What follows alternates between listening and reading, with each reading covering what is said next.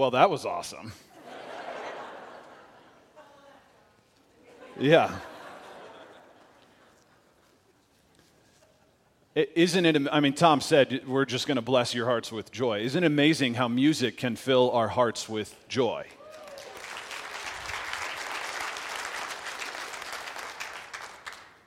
We're going to talk about another Christmas song today that I think is also awesome.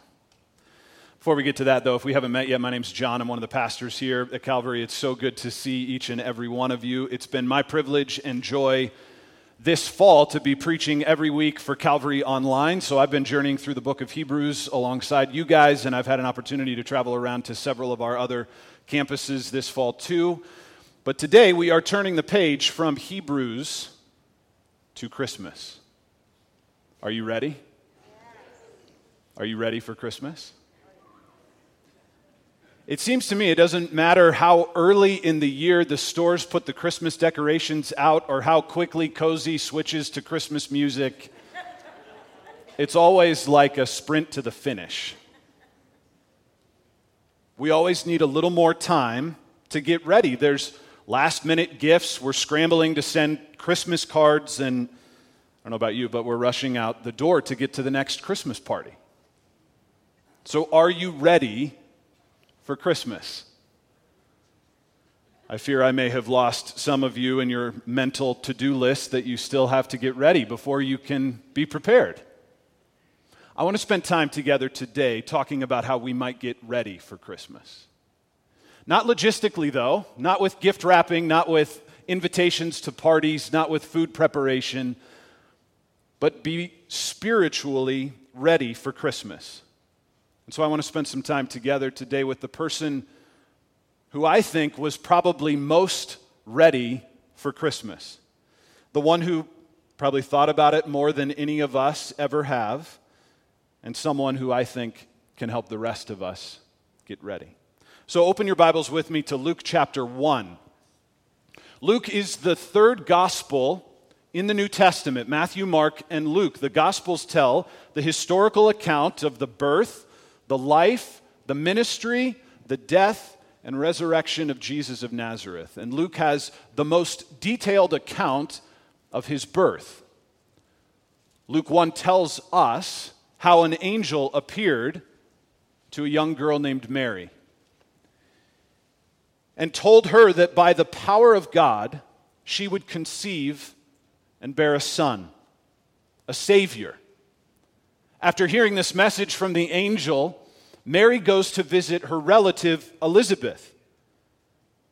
And then in some of the most moving words in the historical account of the birth of Jesus, in what is the first song of Christmas, Mary says in Luke chapter 1, verse 46, "My soul magnifies the Lord, and my spirit rejoices in God my Savior. For he has looked on the humble estate of his servant. For behold, from now on all generations will call me blessed. For he who is mighty has done great things for me, and holy is his name. And his mercy is for those who fear him, from generation to generation. He has shown strength with his arm. He has scattered the proud in the thoughts of their hearts. He has brought down the mighty from their thrones and exalted those of humble estate. He has filled the hungry with good things, and the rich he has sent away empty. He has helped his servant Israel in remembrance of his mercy as he spoke to our fathers, to Abraham, and to his offspring forever."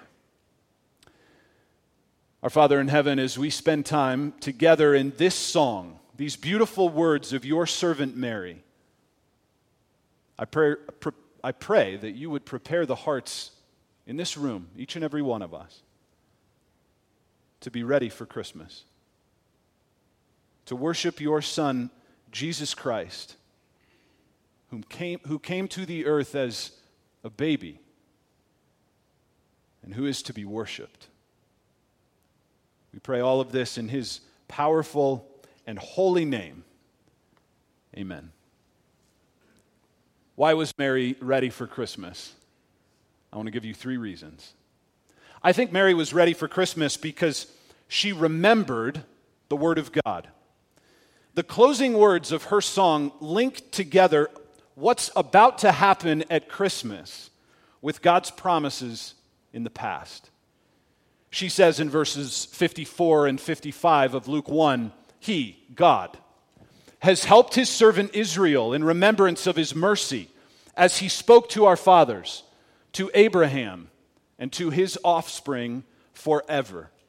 Mary reaches all the way back to God's covenant to Abraham. We spoke about this a few times in our study in the book of Hebrews together. But Abraham is the founding father of the nation of Israel.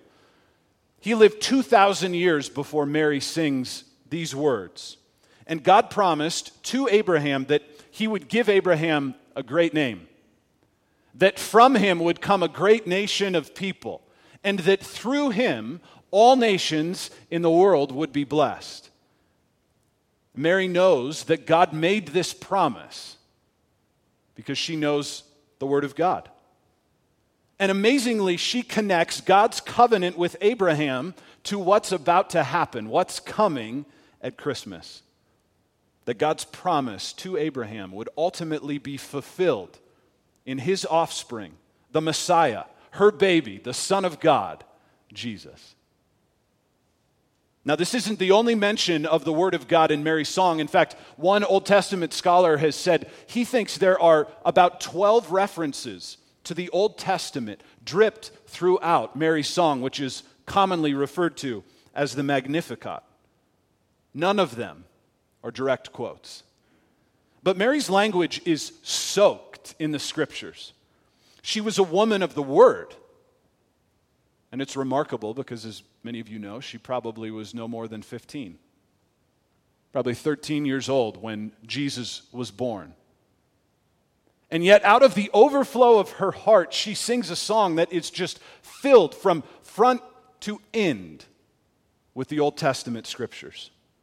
She was young, but very wise, which are not mutually exclusive. Especially not when you are steeped in the Word of God like Mary was. She found in God's Word the language of her heart. She was able to find in the Bible language that gave words to what she was feeling and experiencing. Through the Bible, she could express her deepest thoughts and emotions. And she clearly prioritized the Word of God in her life. It was the most important voice. There are so many voices that are clamoring for our attention today. Like, how much content is there in our world today? It's overwhelming. I got an email this week from someone I don't even know who announced that they're launching a podcast and wanted me to know about it. I thought, thank you. That's great. I read in 2018 there were something like 500,000 active podcasts in the world. 2018. Today there's more than 2 million. Do you have time to listen to all of them? And they are voices that want to influence us, to speak to us, to shape us and mold us. I think the most recent estimate of the Netflix library, if you watched the entire catalog, it's 36,000 hours. If you pressed play after church today, you would be watching Netflix constantly and uninterrupted for the next 4 years. You have time for that? The average Netflix subscriber watches more than 3 hours of Netflix a day.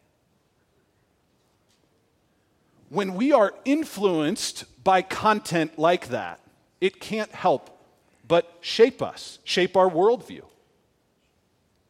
And all of those voices are clamoring for you to watch the newest binge-worthy series, to spend your time listening to that new podcast with that influential voice. Can I be one voice in the wilderness that says, let us, like Mary, prioritize the Word of God? If we are to be shaped by any voice, let us be shaped by God's, like Mary was. And look at how it influenced her in this critical moment of her life. By the way, did you know you can subscribe to Calvary's podcast?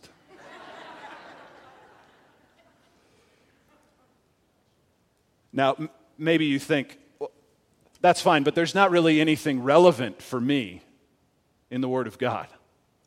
I mean, it's kind of out of date. Besides that, I have a very specific, unique life circumstance that the Word of God couldn't possibly relate to what's going on in my life. Really? Do you think Mary's circumstance was unique? Anybody else been visited by an angel to be told that they would conceive and give birth to the Son of God?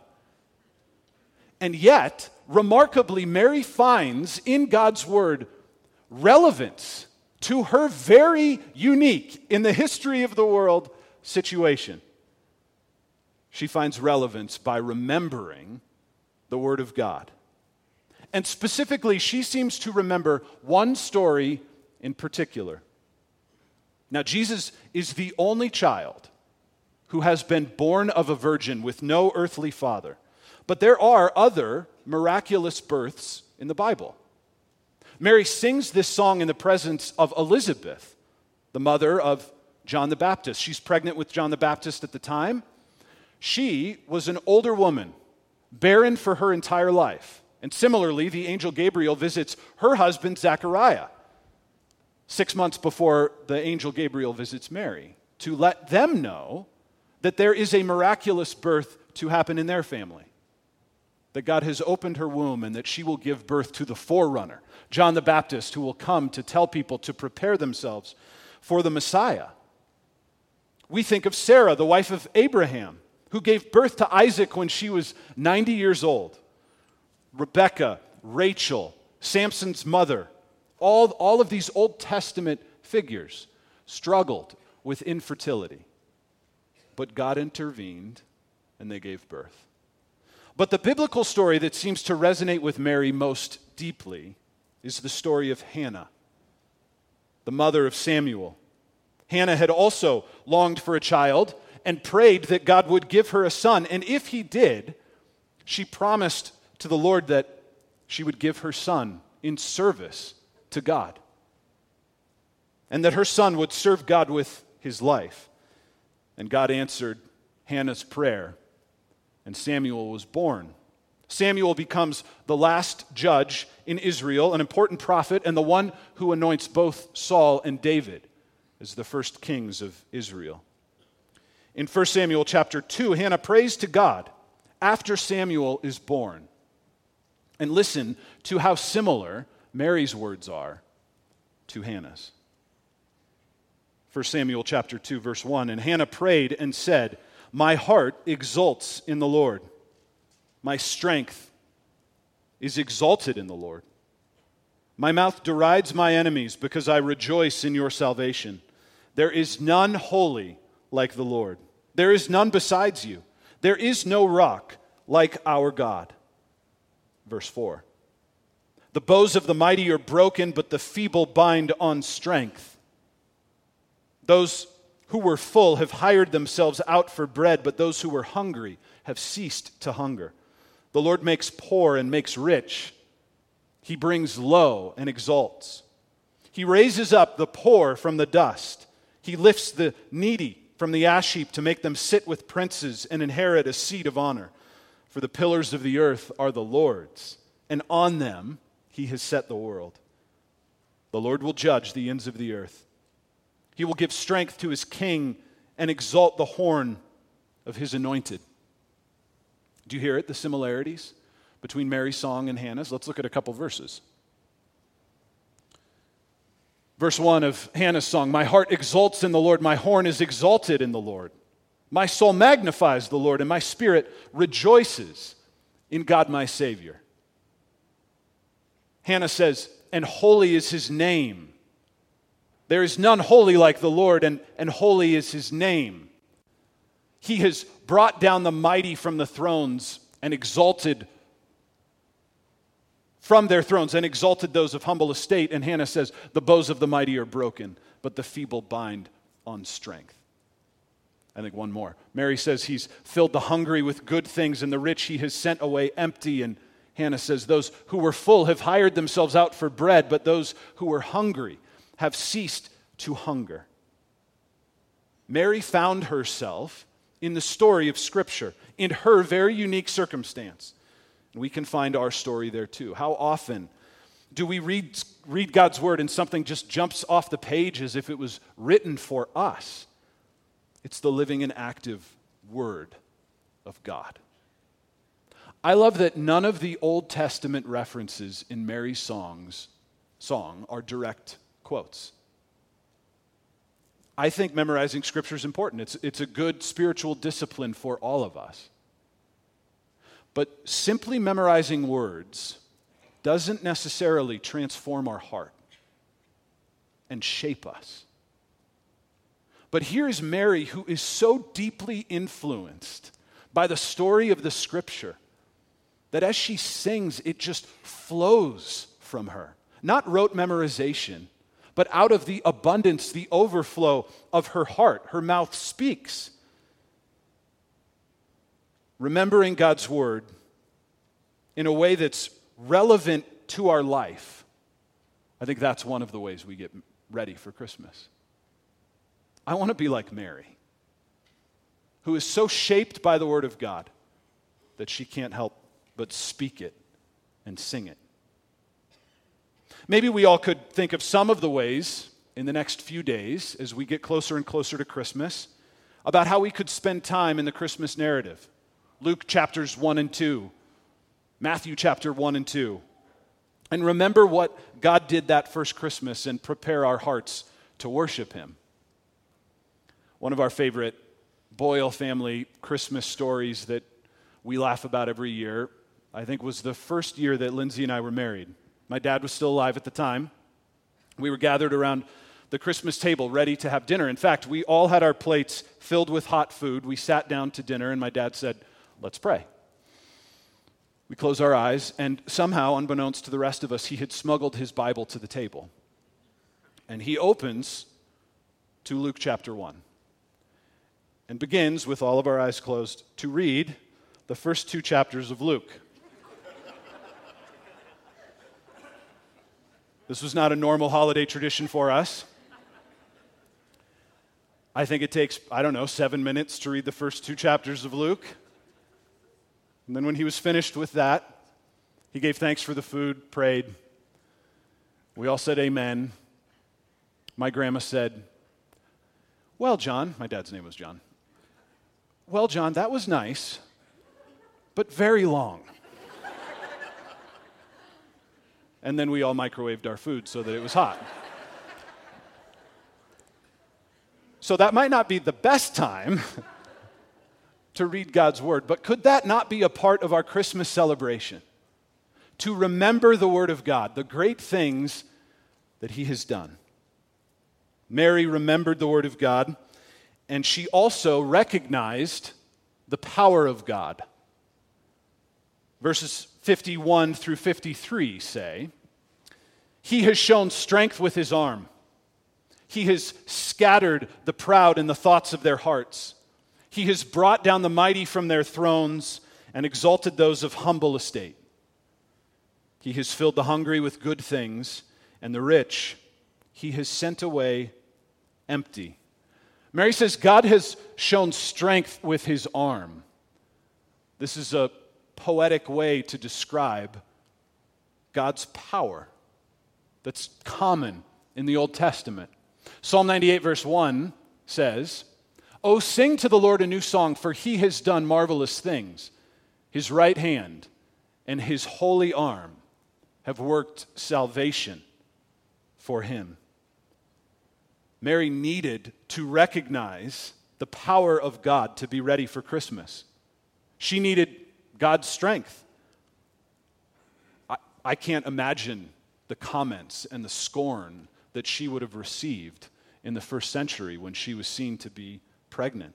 All the comments and judgment that she must have experienced, the shame of what seemed like an illegitimate birth in a society where you would likely be shunned and legally, even if it wasn't that common, could be killed. But Mary recognizes that the power of God can overcome all of the worldly shame and judgment. The power of God that created the heavens and the earth. The power of God that had conquered Pharaoh. The power of God that provided manna from heaven for his people. The very power of God that had overshadowed her, so that she was now carrying in her womb the Holy Son of God. Her words, Mary's, about the power of God have been described by some as revolutionary. Dietrich Bonhoeffer, the German pastor and theologian who was executed for his vocal opposition to the Nazi regime, said in his sermon about this text on December 17th, 1933, "This Song of Mary's is the oldest Advent hymn. It's the most passionate, most vehement, one might almost say most revolutionary Advent hymn ever sung. It is not the gentle, sweet, dreamy Mary that we so often see portrayed in pictures, but the passionate, powerful, proud, enthusiastic Mary who speaks here. None of the sweet, sugary, or childish tones that we so often find in our Christmas hymns, but a hard, strong, uncompromising song of bringing down rulers from their thrones and humbling the lords of this world, of God's power and the powerlessness of men." I love that Mary recognized that the power of God in her life was personal. Look at verses 49 and 50. "For he who is mighty has done great things for me," she says. "And holy is his name. And his mercy is for those who fear him from generation to generation." Mary sings of God's power in her life. "He has done great things for me," she says. For all of us to get ready for Christmas, we too need to recognize the power of God made personal in our lives. What are the great things that God has done for you in the past year? It might be worth writing them down, sharing them around the Christmas table, sharing them with your family, with your friends, with your life group. If you're here today and you've never thought about the power of God in your life, that you might personally experience God's power, I want to tell you that the unimaginable power of God dwells in the person of Jesus Christ. And God gave him to you to receive the saving power of God through the gift of his Son. In the baby who was born to Mary that first Christmas. And everything that is true of God is true of his Son, Jesus. Jesus is our mighty God. Isaiah 9:6, "For to us a child is born, and to us a son is given, and the government shall be upon his shoulder, and his name shall be called Wonderful Counselor, Mighty God, Everlasting Father, Prince of Peace." God invites you to receive the free gift of salvation that is found in his Son. The power of God sent to the world for each and every one of us, that we might experience God's power to save. Mary says, as she describes the personal power of God, that his name is holy. Holy is his name, she says. This does not mean that just his literal name is holy, but everything about him. That's the idea of name in Hebrew.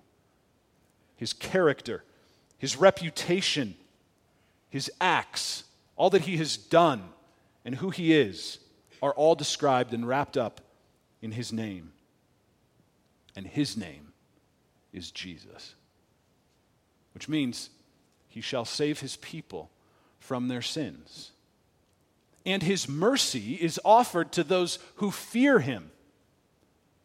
Not a terrifying fear, but a reverent fear. Respect, admiration, acknowledgement of his great power, recognizing the power of God. It's another reason why Mary was ready for Christmas, because not only did she recognize the power of God, but she also realized her need for God. Mary says in verse 46 through 47 and 48, "My soul magnifies the Lord, and my spirit rejoices in God my Savior, for he has looked on the humble estate of his servant. For behold, from now on, all generations will call me blessed." I want you to notice three words that Mary uses: my soul, my spirit, and my Savior. Mary was ready for Christmas because she realized that she needed what only God could give her. Not gifts, not a great family meal, not fun traditions, but salvation. And to be clear, not some kind of political or social salvation, but the salvation of her soul. That is what only God could give to Mary. For God so loved the world that he gave his only Son, and whosoever believes in him shall not perish, but have everlasting life. This is the purpose of Christmas: the salvation of your soul and mine. That is why Jesus came. And one of our major problems today is that we have so sanitized the purpose of Christmas. It has become so void of its actual purpose in our culture. It's the biggest holiday in the world. But how much of it is centered around the salvation of human souls? Our country and most other Western ones shut down for Christmas. But if we're not careful, we too can get caught up in the secular celebration of Christmas and miss its real purpose. Plenty of people do each Christmas. The New Testament scholar Tom Wright tells the story of when he was once preaching at a big Christmas service where a well-known historian, famous for his skepticism towards Christianity, had been persuaded to attend by his family. Afterwards, he says, he approached me, all smiles. "I finally worked it out," the man declared, "why people like Christmas." "Really?" Professor Wright said. "Do tell me." "A baby threatens no one," the man said. "So the whole thing is a happy event which means nothing at all." When we get lost in the sentimentalism of tradition, we're at risk of missing why Jesus came. And if we miss it, then Christmas really becomes nothing at all. A baby threatens no one. There are stories that Mary's song has been banned by regimes across the world because of the threat it made towards them, towards their powers being removed by the power of God. It's amazing that the birth of Jesus was so insignificant when it originally happened. No dignitaries, no world leaders present at his birth. The Roman Empire ignored it. But soon, they could ignore it no longer. And the Lord Jesus was killed because of what he said, because he was a revolutionary in their eyes. And then within a few centuries, his followers had revolutionized the Roman Empire to the point of where it became a Christian empire. But if we're not careful, we can think a baby threatens no one at all. And Christmas means nothing. But why was Jesus born? He was born to die. And through his death to bring salvation to any and all who call on his name. Everyone, everywhere. And all that's required is for us to realize that we all need a Savior, even Mary. Even the mother of Jesus needs to be saved by Jesus. She says, "My spirit rejoices in God, my Savior." Mary knew she needed to be saved. And if Mary realizes her need for God, the one who all generations have called blessed, should we not also realize our need for him? We should all get ready for Christmas by realizing our need for God and receive what only he can give to us. And these are the true hearts that magnify the Lord, the ones who recognize their humility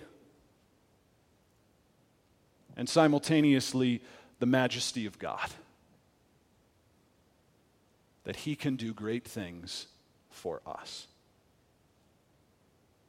Are you ready for Christmas? Let us be the people who remember the Word of God. Let us recognize over the next 5 or 6 days the power of God in our lives, in the minute details of what happens, in the big events that occur, in the celebrations that we'll be a part of. Let us recognize the power of God. And most of all, let us be the people who realize our need for God. This is Christmas. That God left heaven and came to earth as a baby. Not as a powerful, otherworldly figure, not as a political revolutionary, but as a humble, in many ways powerless baby. So that he could live a real human life, experience pain and suffering, and then go to the cross to meet our greatest need.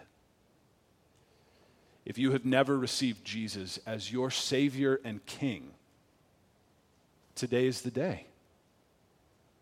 If you have realized your need for God, you can call upon his name and ask for his help.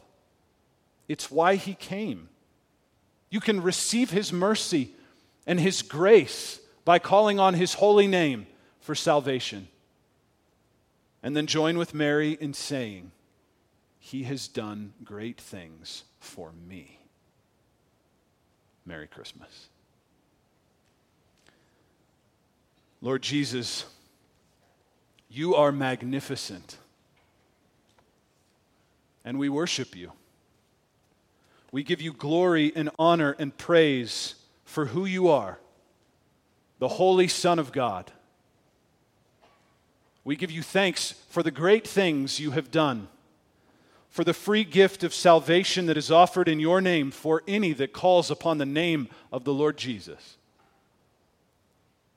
I pray for any heart that is here today that has not yet asked God for help to meet their greatest need. Lord Jesus, through your Holy Spirit, would you speak, maybe quietly, perhaps powerfully, into their heart about the truth of why you came, of what you've done, of who you are, and what it means to believe. I pray, God, that you would prepare our hearts to be ready for Christmas so that we might worship Christ, the newborn King. Give him all the praise and glory and honor that is due his name, and that you would fill our hearts with joy as we give thanks to him for what he has done. We bless you, God, and pray in the mighty and powerful name of our Savior Jesus. Amen. Let's stand together and worship Christ.